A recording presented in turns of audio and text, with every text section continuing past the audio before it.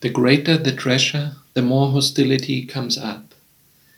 Welcome, good day, and hello to Silent Time, the opportunity to think on what is really important in life.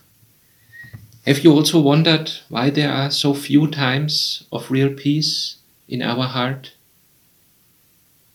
That is because the devil cannot stand the peace. He constantly tries to stir us up and to incite hatred and murder and people to be aggressive to each other and trying to confuse things. When actually things are good, he calls them bad. Or for the just people to call them evil. Same as in the days of Jesus, when he was sentenced to death, Pilate came and said that he did not find anything, have not found anything guilty of any of the crimes that they accused him. Luke 23, verse 14 to 18. Nor did Herod find him guilty, for he sent him back to Pilate. There is nothing Jesus had done to deserve death. So Pilate suggested he would have him whipped and let him go. But the whole crowd cried out, "Kill him," or "Away with this man." Basically, they wanted Jesus to be crucified. Set Barabbas free for us. Barabbas had taken part in a riot and murdered someone. So that is the confusion that the devil brings. The people shout aggressively.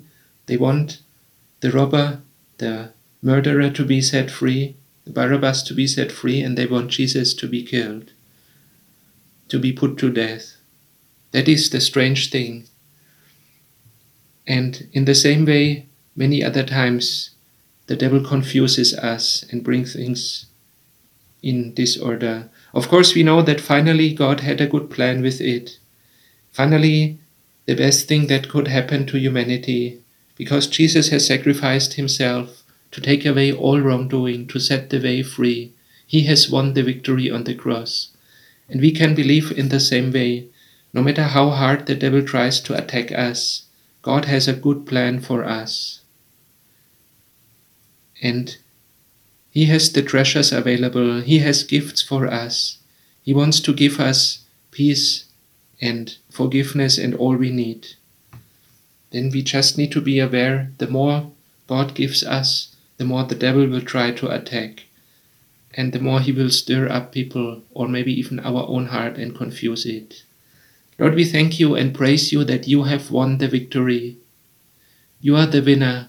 You are the creator of the world. And you have also won over all sin and death and hell. You are stronger than Satan.